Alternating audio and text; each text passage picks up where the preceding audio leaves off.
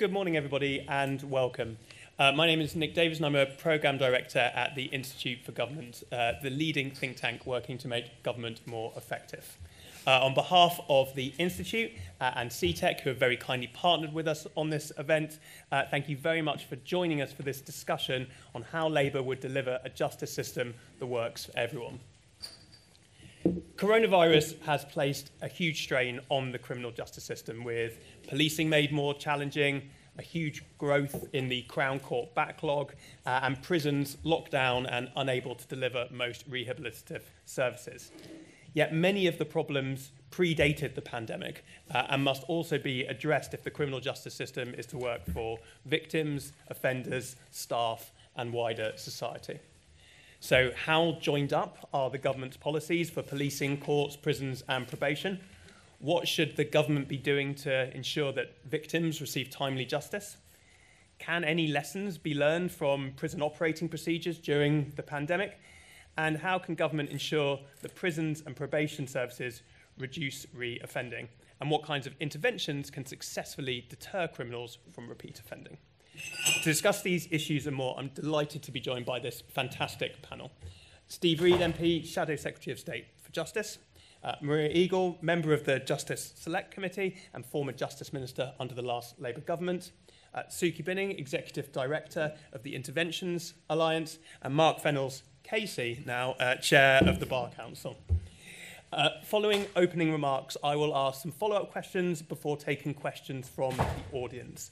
We will be live tweeting from the @IFG events account using the hashtag IFGLab22 and also hashtag Lab22. And I encourage you to tweet as well while you're listening. And a reminder to all that this event is on the record.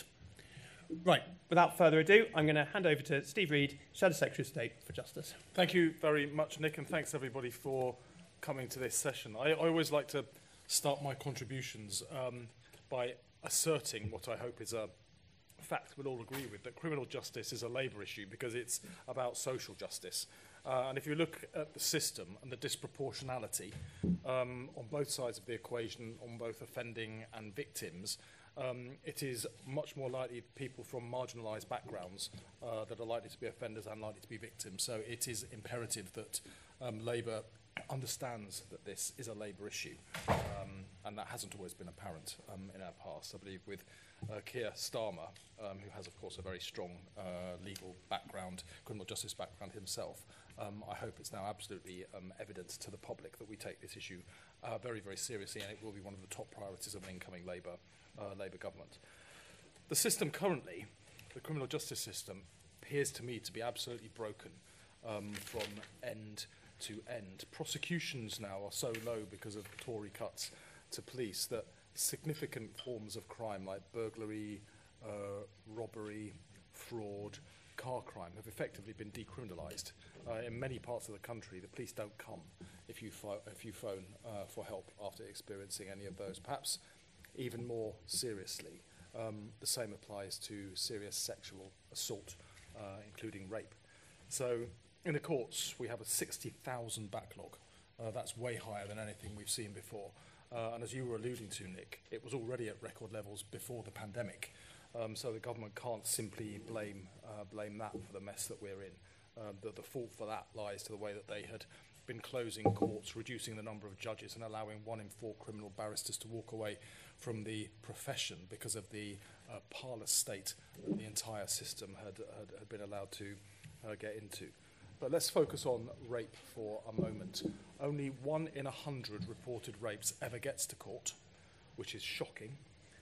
Many women, of course, it predominantly be women who are survivors of rape, with statistics like that, will be very wary about even reporting what's happened to them if they believe the likely chances of getting justice against those heavily stacked odds are a significant deterrent, and that of itself is a cause for serious concern, because in actuality the figures may be far worse than the reported statistics would show.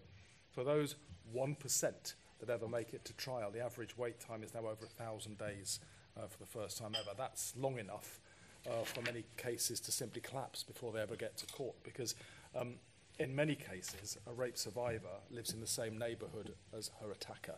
And for many women, being forced to wait 3 years is too much to bear with the risk of bumping into somebody, so they will simply give up. And if there were witnesses, and there may have been, in some cases, 3 years is long enough for critical details to have been forgotten, and therefore the likelihood of a conviction being secured significantly reducing. And just a few weeks ago, a father came to me to talk about his daughter, and we talked. He wanted us to talk to the Today programme, and they publicised the case. Some of you may have heard about it. But his 13-year-old daughter had been raped, had to wait 2 years for the case to come to court, and 4 days before the trial was due to begin, she was told it's being delayed for another 9 months.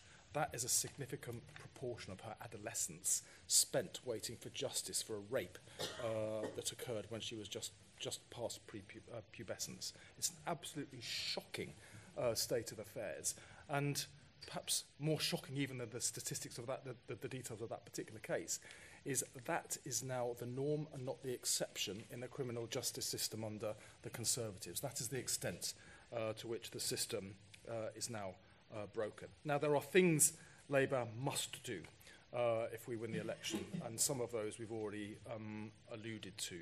So Yvette Cooper has made an announcement that we would increase the number of police by 13,000 on top of the figure that we're up to now. It's still lower than the Conservatives inherited from Labour. This figure would take it above, and so we can bring back neighbourhood policing and the likelihood of more prosecutions taking place, so that you don't get this sense that many, many forms of crime have been decriminalised. In terms of stopping the hemorrhaging of criminal barristers from the profession, well, Bellamy is just the start.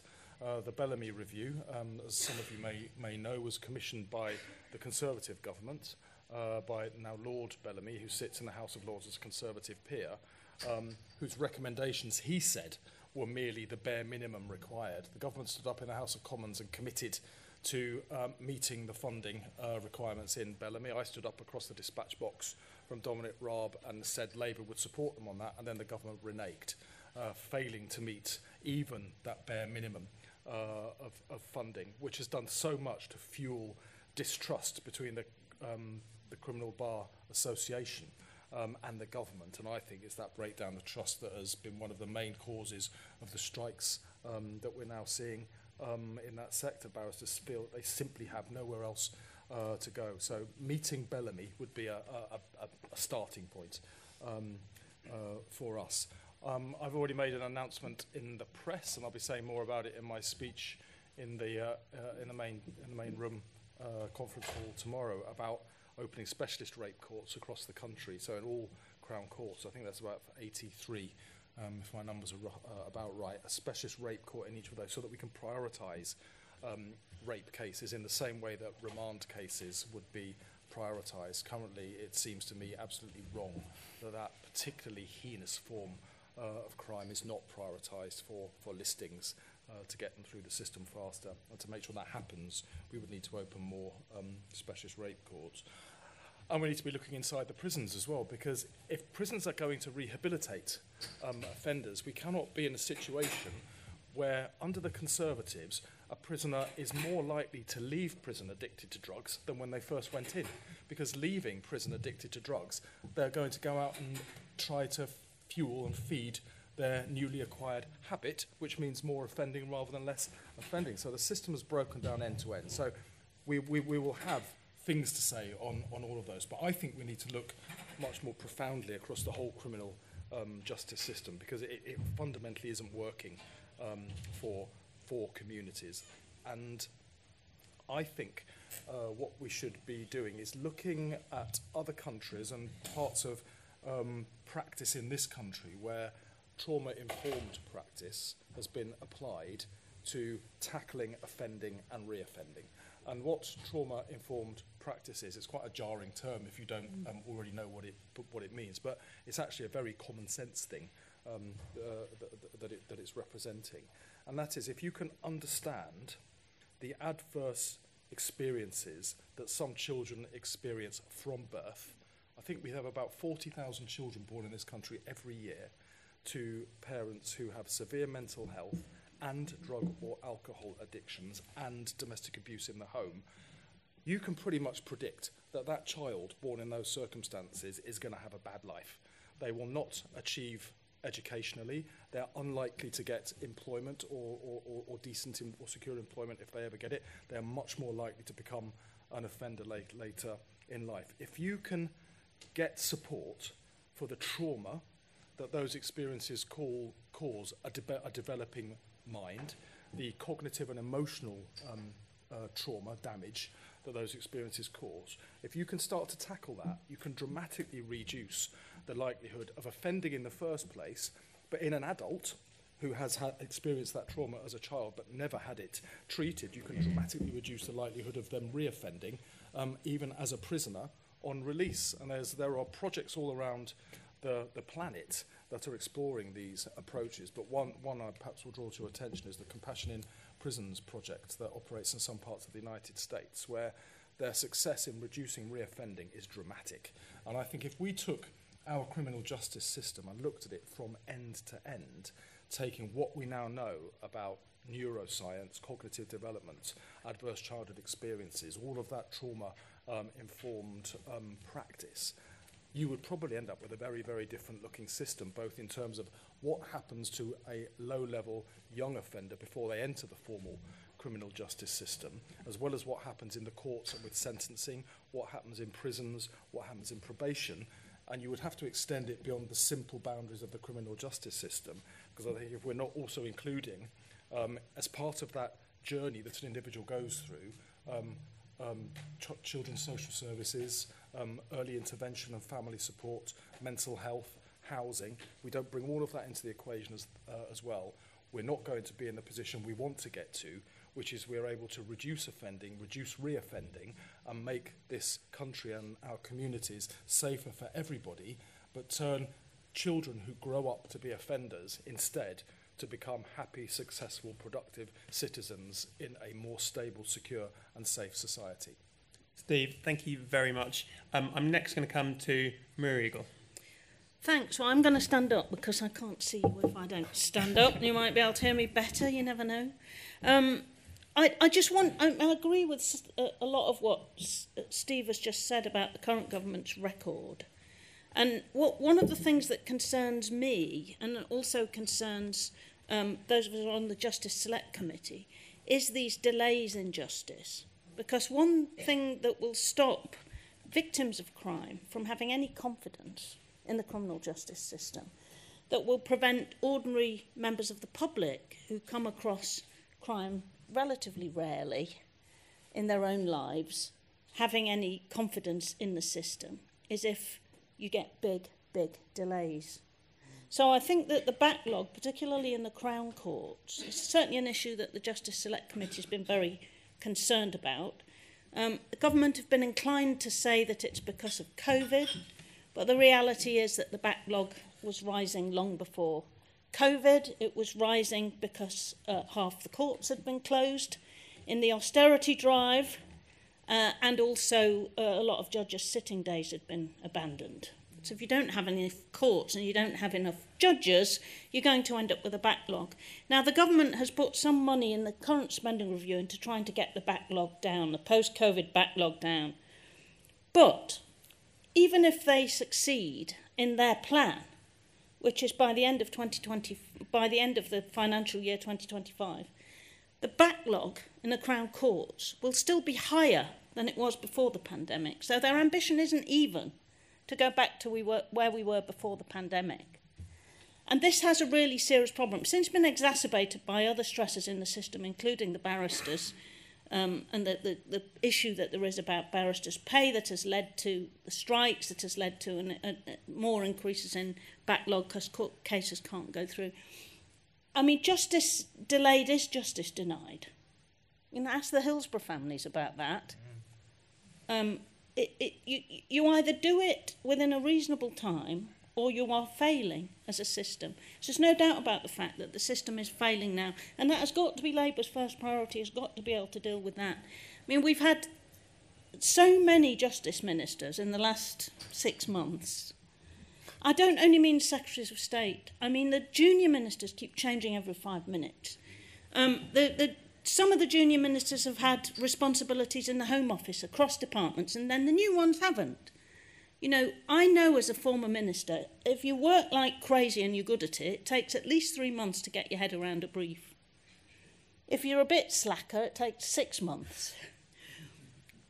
These people aren't staying in office for 6 months. And then there's a new boss, and then they change, and then they, you know, it's an absolute mess. We certainly need a new government. The new government has to focus on putting right these appalling backlogs, because while you have to wait for 2 or 3 years, not just if you're 13, that's a terrible story, but it's not the only one.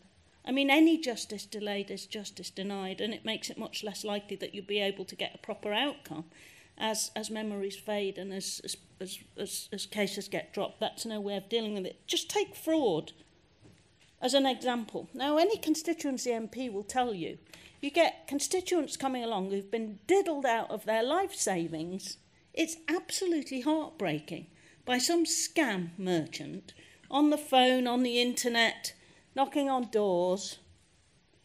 I mean, fraud's now the most common crime in England and Wales. It costs the economy £137 billion a year. Yes, £137 billion a year. You try and get the system to take it seriously. You report it to the police, they tell you to report it to Action Fraud. You report it to Action Fraud, which is a phone line. You never hear anything ever again. I have almost never, as a constituency MP, had anything back from Action Fraud. It's like delivering it into the nearest black hole.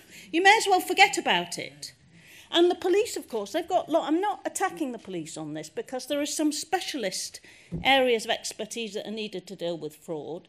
The police have had their numbers decimated. They're going back up again. But they've now got into the habit of fraud not being something for them to deal with. So they don't deal with it. They're either because they don't have the specialism or because it's not on their list of priorities that they're going to get tested against by the inspectorates. And they've got so many other things that they need to do. The fact that this is now something that happens to millions of our fellow citizens with impunity, sometimes taking away their entire life savings, at the very best making them feel stupid, because anybody who gets scammed feels like it's their fault. I'm stupid. I let them, these scammers, it looks so obvious after, but these scammers are clever people, and you're not stupid. I spend half my time saying to my constituents who've been fraud, you're not stupid. These people are clever at doing what they do. We need to take this much more seriously. I asked one of the ministers who came along, which Damien Hinds, he was security minister for about 5.5 minutes. Well, a couple of weeks. Well, a couple of months. And I asked him what all this extra money in the spending review for going back into the police, how many of those extra 20,000 police they've promised were going to be dealing with fraud. And the answer was a maximum of 350. This is the biggest crime in the country. The 135 million that they'd given to Action Fraud was about getting a new computer system, so they can log the calls more effectively, I expect. There's so many of them. So this is not a serious way of dealing with the most serious crime that's shooting up, and the pandemic made it worse.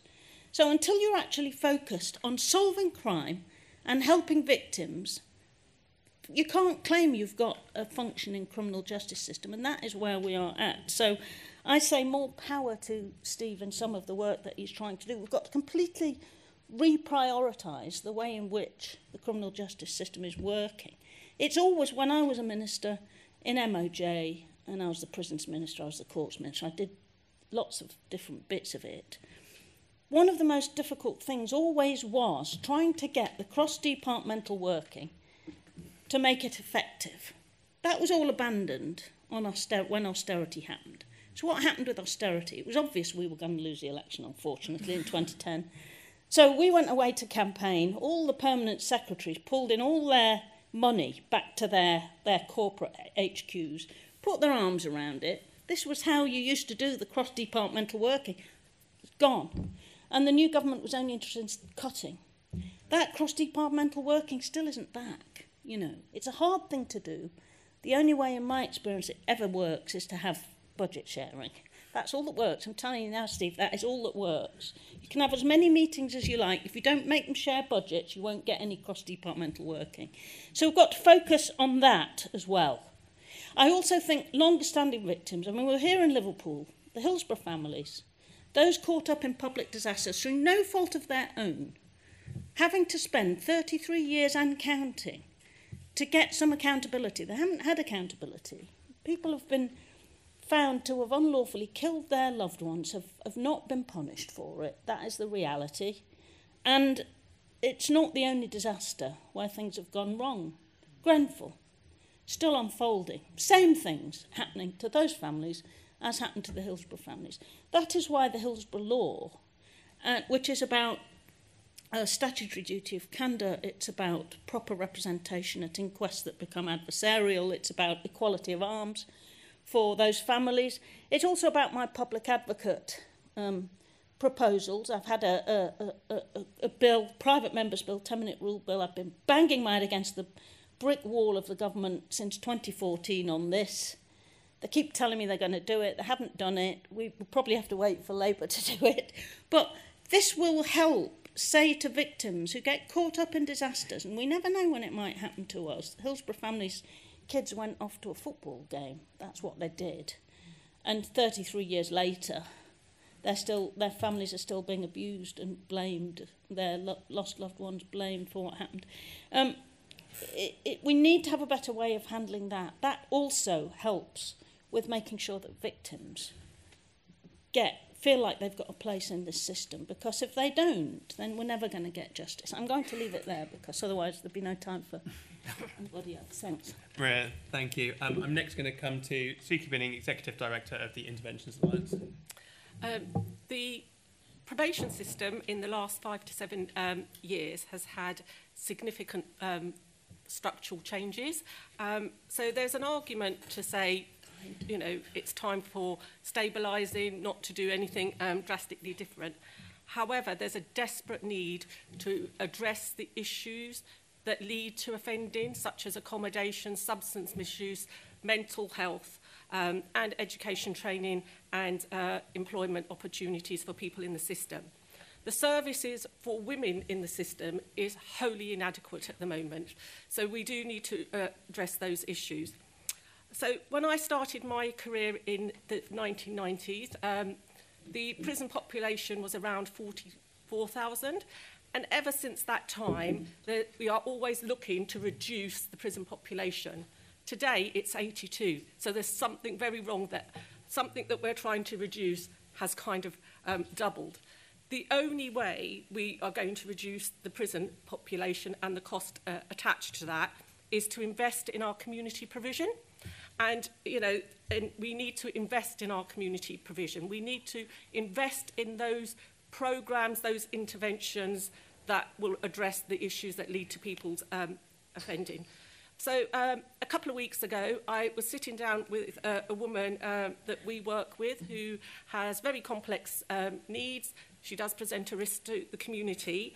And she said to me, Suki, why did it take me to go to prison to have my issues addressed and get the help? And she's absolutely right. Why did she have to go to prison to get the help that she needed? If we invest in our community provision, people wouldn't be there. And I think that's a real issue that we need to address. Brilliant, thank you. And I'm now going to come to our final speaker, Mark Fennell, KC from the Bar Council. Thank you, Nick. Can I just try and pick up some of the themes that Suki and Maria have just been speaking about? The backlog in crime, of course, predates COVID, and I'll talk a bit more about crime at the moment. But I'd also like you all to think about the fact that backlogs exist in all jurisdictions, and delay in justice in the family courts, for example, has a pernicious and damaging social effect on our country. Now, there's legislation in place that in theory says a child who's should be told where he or she is going to live should get a result within 26 weeks. Those deadlines are not being met. And the Ministry of Justice has recently confirmed to me that back in 2015, in 55% of cases, at least one of the parties dealing with children had a lawyer involved. By 2021, that was down to 35%. And why does that matter? It's not because it's lawyers' interests. It's because as a result of no lawyers being involved, cases are taking much longer. You're getting litigants in person who are arriving in the most painful, difficult, traumatic situation they often will have ever dealt with in their lives. They're not helped by any lawyer. And as a consequence, the poor judge is sitting there thinking, how do I deal often with these two warring parents and resolve this? So the judges are ordering more expert reports. They're making more adjournments for people to go off and try and come up with ideas about how they might cooperate. And that is just compounding the problem. And that delay is corrosive to the public interest. It hurts every member of the public who comes into contact with the system. Many of you will have had your own contact with public services where delay is involved. You know how painful that delay that can be, that uncertainty as to when the problem is going to be addressed. It might be as simple as waiting at the moment for the probate office to answer what's happened to somebody's will. You know, and it might be trying to get a new driving license because nobody's returned to look at the documents you're sending in. You know, some of these things, as we come into contact with public services as a member of the publics, just eat away at us, don't they? And they damage the quality of our lives. But I've strayed a bit from criminal justice, having wanted to make sure that we never entirely have criminal justice sucking the oxygen out of the room about justice generally. And it is perfectly true that the backlog existed before the pandemic. The way that Crown Courts are managed is through a concept called sitting days. It's a kind of currency. And a sitting day attracts various costs and values. It's the cost of putting people to prison, and it's the cost of probation, it's the cost of all sorts of things. That's how the Ministry of Justice thinks about its costs. Now, as a consequence of that, when a government, any government, wants to reduce costs, it says, I know, we'll turn the tap off a little bit. That's what we do. We just reduce the number of sitting days because that has cost-saving implications across the whole system. But that creates delay. It's a manipulation of the system which people do to try and say, oh my goodness, we can't spend any more money this year. And that's why it becomes a lightning rod, in a sense, the way we all talk about delay. We want more sitting days because that's more capacity. It's rather like, if you're talking about health, more GPs to have more appointments, or more more surgical operations available so that we can all have surgery done quicker. And those sitting days are the current way in which we look at justice and how it's organised. But actually, the problems are structural beyond that. I've got all kinds of fond ideas as to how I'd like the civil servants to look again about how to calculate budgets. And I thought Maria's point, if I may say so, was extremely acute. Because within the criminal justice system, we have three principal ministries which have a role. You have the Home Office dealing with policing, broadly. You have the Secretary of State for Justice, the Lord Chancellor, dealing with courts and prisons, broadly. And you've got the Attorney General's Office dealing with the Crown Prosecution Service. And that means you've got three different spending ministries with different budgets, all existing in their silos, attempting to tackle what is a long, complicated, multi-ministry problem to solve. And that is not easy to fix. But if anybody's serious about thinking about how to improve the criminal justice system for all of us, for all the people of our country, so that, you know, usually our wives and daughters, our girlfriends who want to complain about sexual offences, or our parents who've been, you know, or elderly relatives who've been defrauded in one way or another, or whatever it is, or the young men who are out who are hit in the street, whatever, you know, whatever crime it is we want them to be able to complain about, we've got to think about how those three ministries interact. And criminal justice governance, how we manage that demand through the system, is not easy. What's happened for 20 years or so, or more, is that we've seen governments of both stripes, so much more recently the other one, not all of you in this room here, say they're going to be tougher on crime. And that leads to escalation. It leads to the greater prison populations that Suki was talking about. And it's what everybody does, all politicians generally do, in order to try and secure votes, because it's very popular, the idea of saying we must send bad people to prison for longer. But think about the numbers that Suki gave you. Was the country really worse off when the prison population was that little bit smaller? It's a question worth asking. And so I think our politicians should be more honest about the consequences of their rhetoric about escalation and politicisation of crime.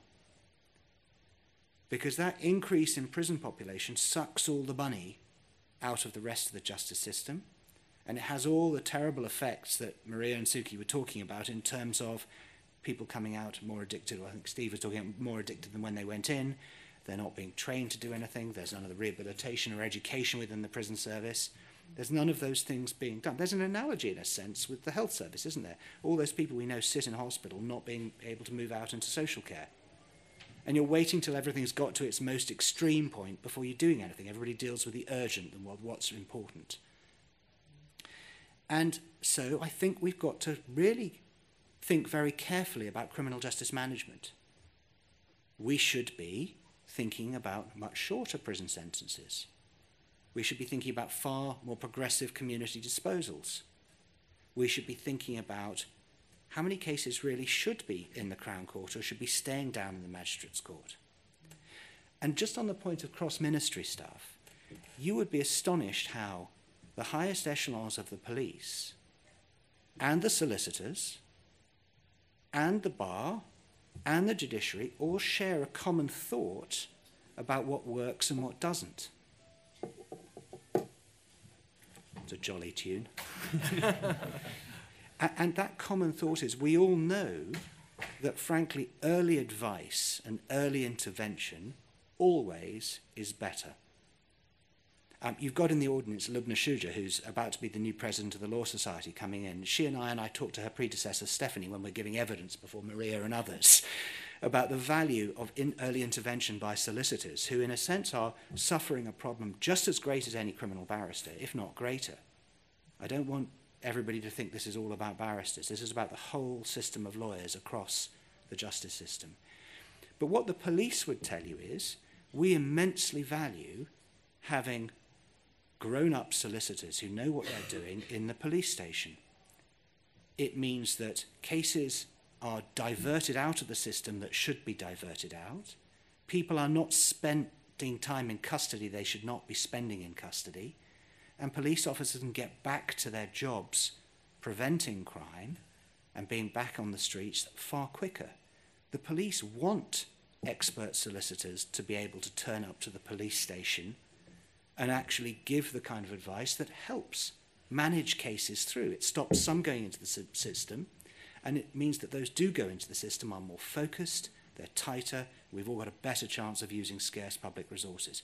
And goodness knows, whatever your political leanings are, we're in for a time of scarce public resources, aren't we? We've all got to be realistic about that. So to come back to the tiny immediate point about the current action going on in our Crown Courts, which is in a sense a lightning rod. I'm not going to talk about the detail of it at all. But the Bellamy Review, done by then Sir Christopher, he since was made member of the House of Lords in the summer, talked about whole system reform. And it's complicated. It's not just a matter of saying, well, somebody's got to have X more percent. It's actually about how do the different pieces work together, and how do we get beyond the usual silos in order to try and make sure we can manage the process through.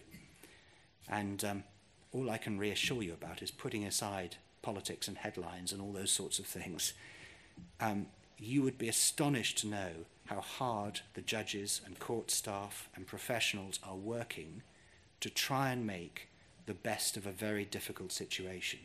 It's not often I get platforms like this, and they're not very popular people to applaud. But what the judiciary and the court staff did, with the help of the professions, in keeping the justice system wheels turning through the pandemic, was fantastic. They are operating, we are operating, in a system where, you know, people say lots of nice things about having nice rooms to look after complainants and victims of crime when they come to court. But when you get there and the lift doesn't work and the roof leaks and the heating doesn't work and there's no hot water. I was in a case at one particular Crown Court from November which ran into the first part of this year where on our floor there was no hot water tap from November through to March. It still wasn't fixed by the time I came back. There are so many problems around public procurement, about inflexibility of spending. You know, it's hard once people like me are allowed to start talking to stop us, but I think it's probably about time. Thank you for your indulgence, Nick, and I'm sorry if I've gone on a little long. Thank you, Mark. And actually, some of the points you made bring me on nicely to a question I wanted to put to Steve. So as Suki said, the prison population is currently at 82,000. Actually, the MOJ's own projections put it going above 95,000 due to the police uplift programme. And presumably, all other things being equal, an additional 13,000 police officers could see it pushed up even further. So I just wondered, you know, if we're back here in 2029, 5 years in as Justice Secretary, what would you consider, what should we judge you on? What would be a success for you? Is it a success for you as a Labour Justice Secretary if the prison population has gone up even higher, that people have seen justice done, that you've been tough on crime? Or would you want to see far more people, as Mark said, either given kind of community sentences or kind of dealt with earlier in the process? I mean, I think I don't have a legal background, so you know, I see myself in this role not as somebody who is here to defend the criminal justice system, because I've never worked in it. I'm here as a member of society, a representative of electors, of residents, who experience the success or failure of the criminal justice system by how safe we feel, and whether I have confidence as a potential victim, and of course I've been a victim of crime as many people have confidence that my interests were being looked out for by the system and my needs were central to how the system operated. So I would be looking for metrics like that.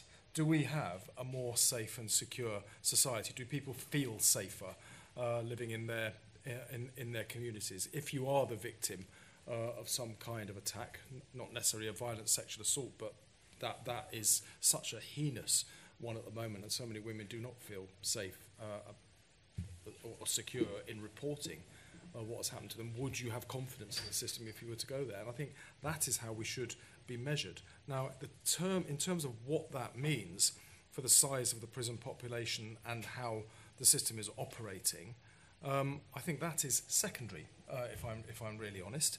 And what I want to do, what I was talking earlier on about reviewing the entire system, end to end, through the perspective of trauma-informed practice. Effectively, that's just an update of tough on the causes of crime, isn't it? I think that was the right balance: tough on crime, tough on the causes of crime. But we can update that now, because when Tony Blair first came up with that phrase in 1993, trauma-informed practice, neuroscience didn't exist. Nobody understood it. Now we do, far better. So you can kind of update that old slogan to be meaningful for today's world. And I would want to see a criminal justice system that focused on prevention of offending and then re-offending at every single stage. Courts and sentencing, pre-entry into the criminal justice system, inside the prisons as well. And I would look to create partnerships of support to prevent re-offending by prisoners leaving incarceration. And my instinct is we should be holding to account and supporting those professionals in the prison service by the extent to which they are able to operate in partnership with other public services to reduce re-offending rates. Thank you. Maria, I wondered if I could come to you. We've spoken quite a lot about how different responsibilities in the criminal justice system are split between different departments and organisations. Clearly, better cross-departmental working would be ideal, but you know, those responsibilities haven't always been in the places they currently are.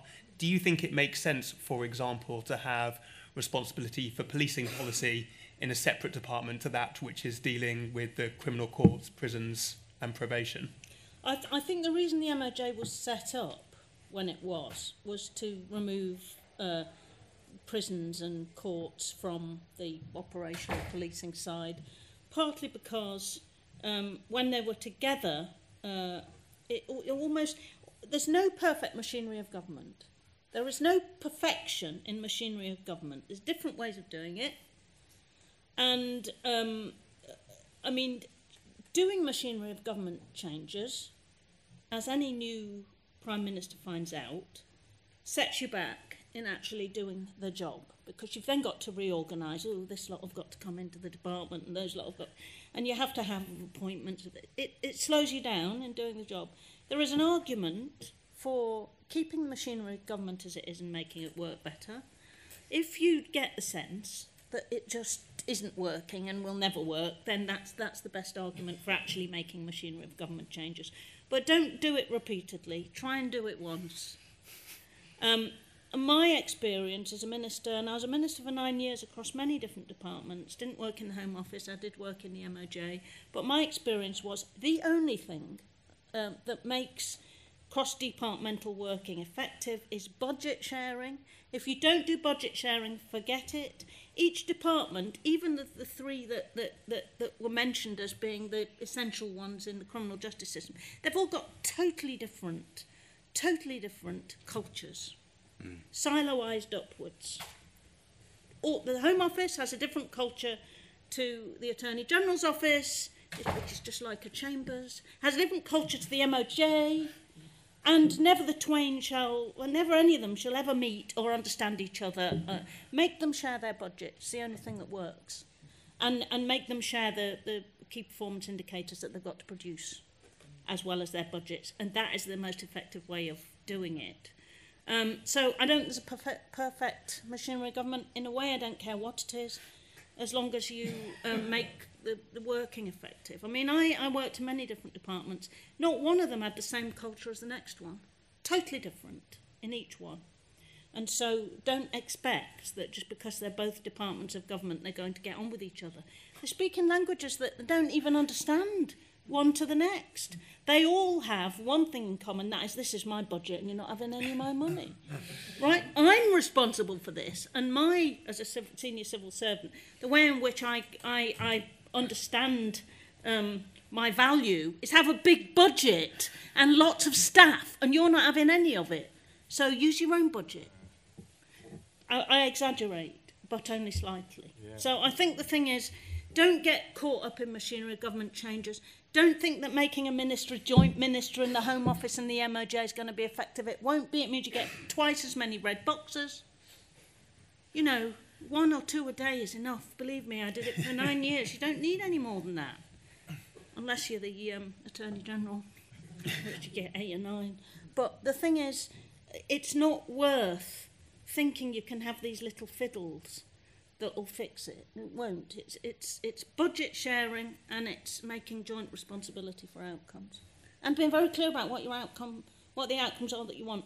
But also, don't get KPI-itis, right? 2 or 3. I spent half my time as a minister stopping civil servants developing zillions of performance outcomes. No, we want 2 or 3 that mean something, that matter, and then we'll deliver them. We don't want, after 2 years, to have 25 new key performance indicators. That's the other thing you've got to avoid. So I completely agree on that. And for those who are interested in setting targets and performance management across government, I would recommend, obviously, the Institute's own work on that. And you can find that online. I wanted to pick up a bit on your budget point and come to Suki, because we've talked a lot about kind of intervening early and kind of programs of support to stop people reoffending. Clearly, quite a lot of those programs are delivered by the voluntary sector and the private sector. And I wondered, therefore, if you think that the kind of budgets to commission that type of work are currently sitting in the right place, and whether the public sector more broadly is kind of funding the most effective programs.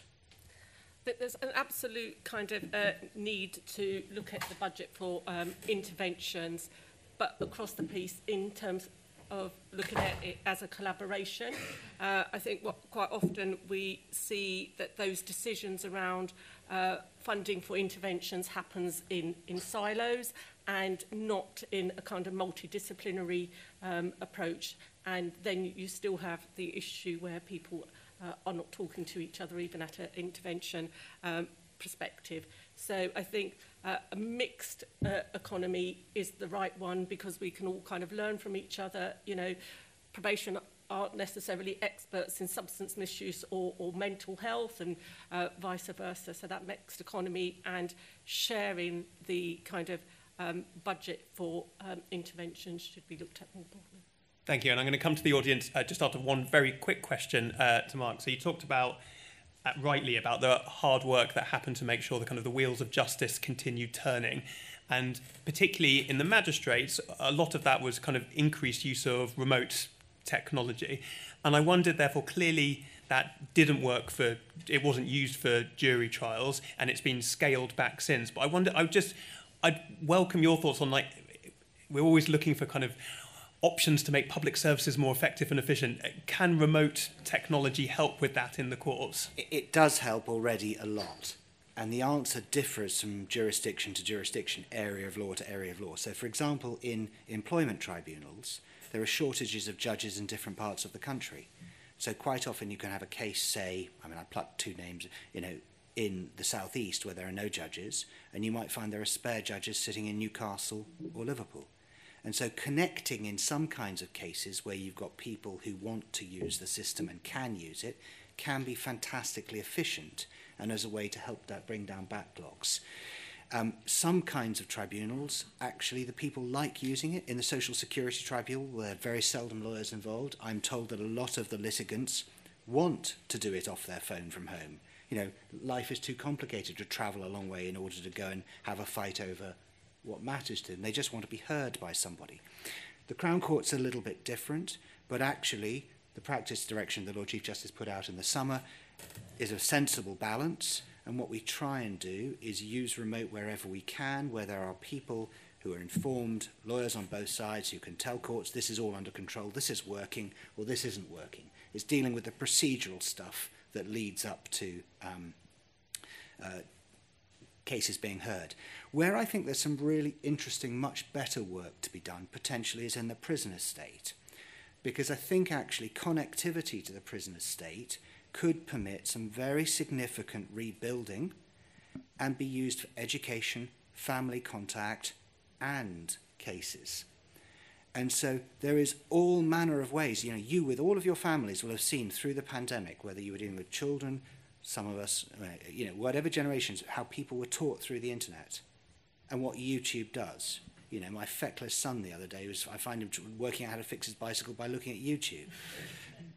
That's what people do nowadays. And there's a way in which, if we modernise the prison estate with a sensible, long-term 10-year plan. I know 10-year plans are not fancy and fashionable, because it means that one government can't claim all the credit. But imagine if we had some sensible long-term planning that said, this new prison here will have the connectivity so that preparing cases means that there's plenty of appointments to see their lawyer, who can now see them at any time of the day, and you've got enough staff to move them around the prison to make sure they can be there with all the bits of kit they need to be able to read the papers in their case. But for the rest of the day, they can be sitting there going to maths and English class, with one fantastic teacher. Heaven forbid, exercise class. The amount of social stuff you could do with the right connectivity to help the kind of rehabilitation work and make those sort of facilities work seem to me to be to merit some thought. Thank you. Okay, I'm going to come to questions from the audience. Excellent, lots of questions. Could you please wait for the mic to come to you before you start speaking? Please say your name, where you're from. Please keep your questions short and ensure that they are in fact questions and not long statements. So I'm going to take three at a time. I am going to take three at a time. I'm going to go here, and then here to start with. And I'm going to do at least one more round.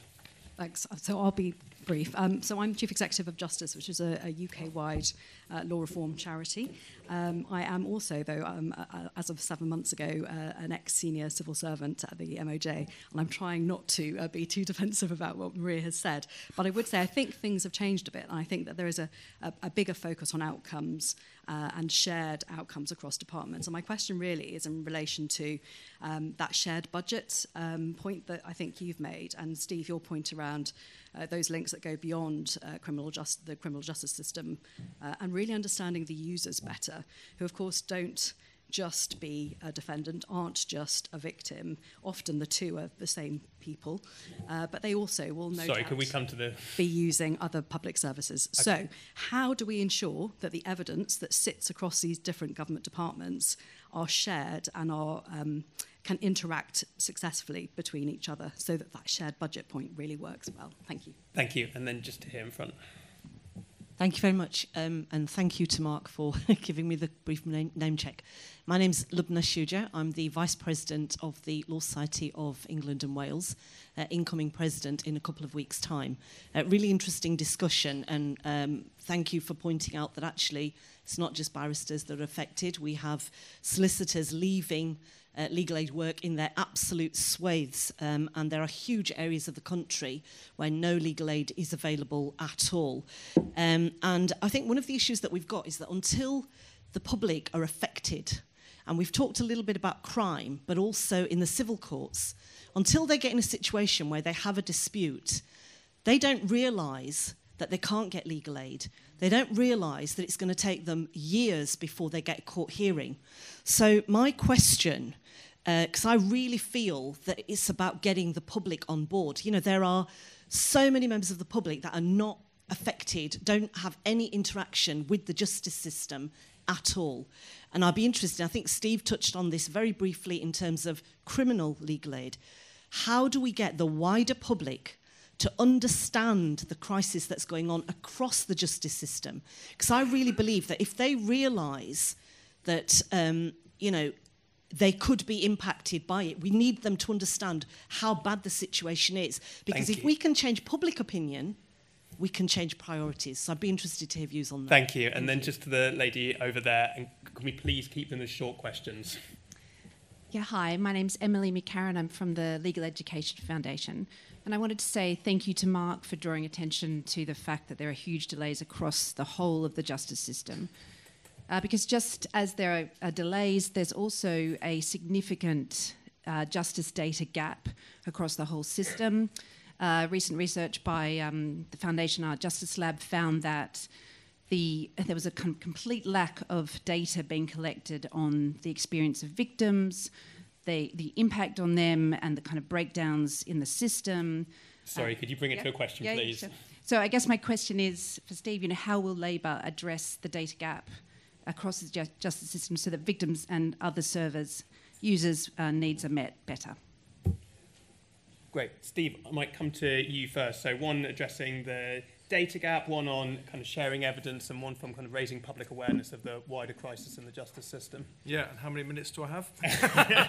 I mean, I'm delighted you're here from Justice, because we've been hoping to set up a meeting very soon, actually, to talk about that wider review. And I think, as well as with the Law Society, I think there's a lot we should be doing together on this.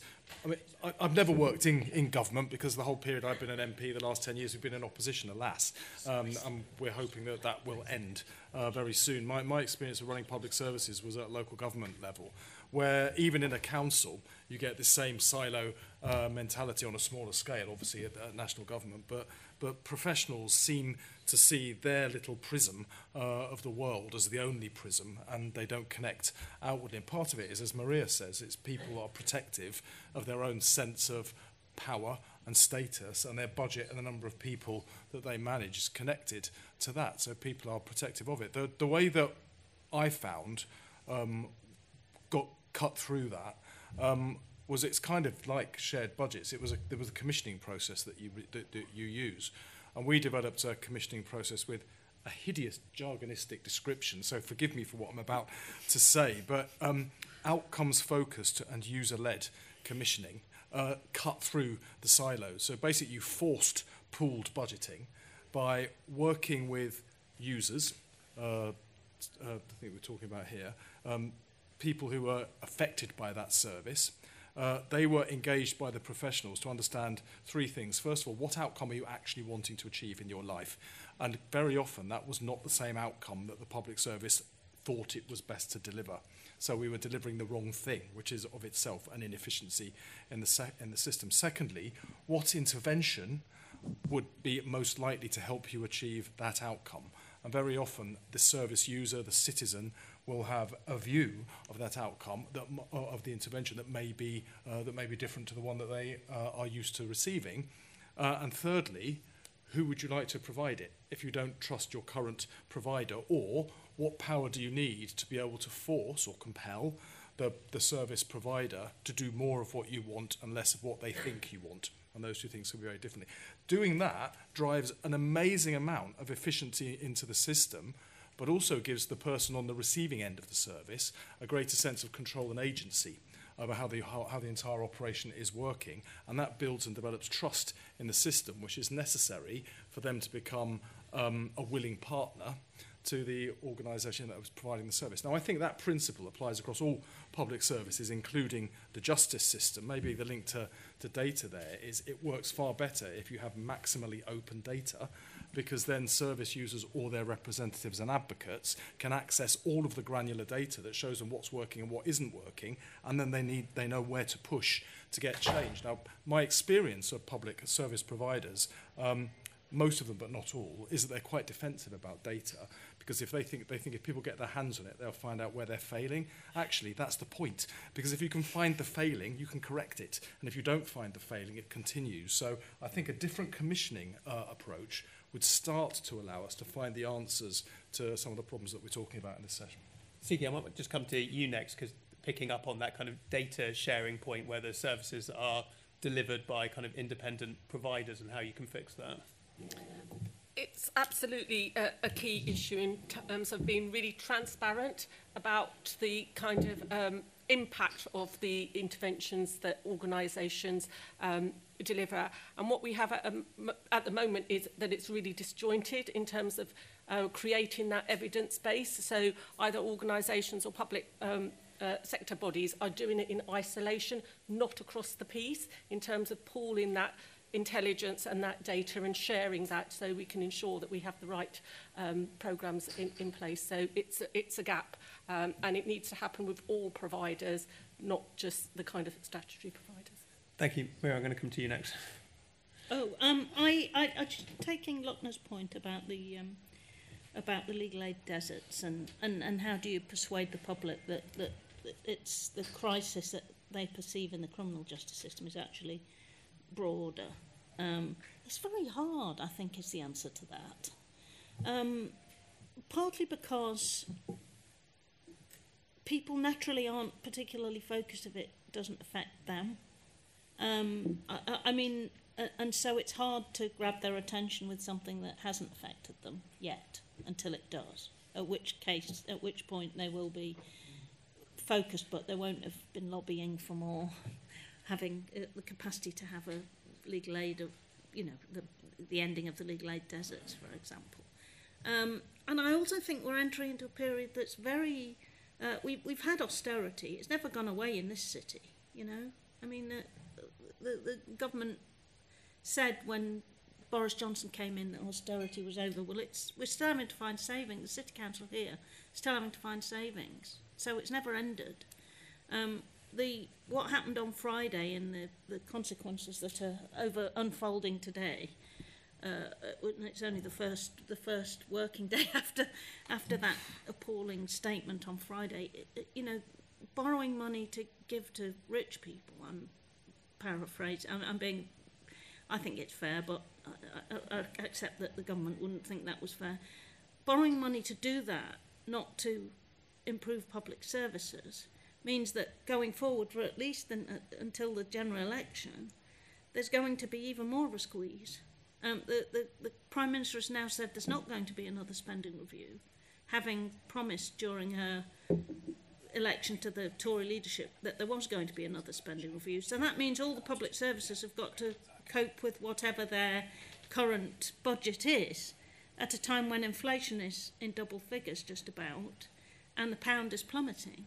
And so if you import anything, it's going to be much more expensive. So, I mean, the crisis in public service spending has been turbocharged by what happened last week. So unless we can get a general election quicker, you've got a couple more years of this. So it is very, very hard, because I think the public see crises all over the place. And it's only when they need a solicitor that they're going to realise there's a real problem. And I think solicitors have got to shout louder. It's the only way in which you can yeah, probably a good idea. Mark, brief final remarks from you. I'd like you all to remember that the law of England and Wales is probably the second most important asset this country has got around the world after the English language. It is probably the second most important tool of power, and as we all reconsider our place in the world and how we adjust to this economic catastrophe that we face and how we recalibrate having left the European Union, law and keeping it healthy here will help this country find its place in the world and to a better and healthier future. The world looks to us. I've lost track of the number of people who've written to the Bar Council Law Society from around the world who are coming to this country for the opening of the legal year next weekend. The world looks to us because of our traditions. And if we break those traditions here and we fail to nurture them, we will break the second most precious asset that we have. So I'd like all of our politicians to look up and remember that's what the value of having a legal system which is healthy, functioning and fair means. It gives the public access to everything it deserves for social justice here, and it enables Britain, the United Kingdom, to look out to the world and use its second most potent tool. Thank you. I know we could all keep going for a lot longer, but I'm very sorry I'm going to have to bring it to a close there. I'd like to end by thanking our four panellists for a really fantastic discussion, to CTEC for supporting the event, and to all those who've attended today or listened back later. The Institute's next event will be Addressing Regional Inequality Using Evidence to Create Inclusive Growth, which is at 1 p.m. in meeting room 7 here. We also have a kind of full programme of other events today and tomorrow, and do attend if you're free. And finally, just to say, do keep an eye out for our annual performance tracker report, which is our assessment of the performance of public services, which, as has been alluded to today, is not in a great position, and that will be out on the 1st of November, and that includes the police, criminal courts and prisons. Until then, thank you very much and goodbye.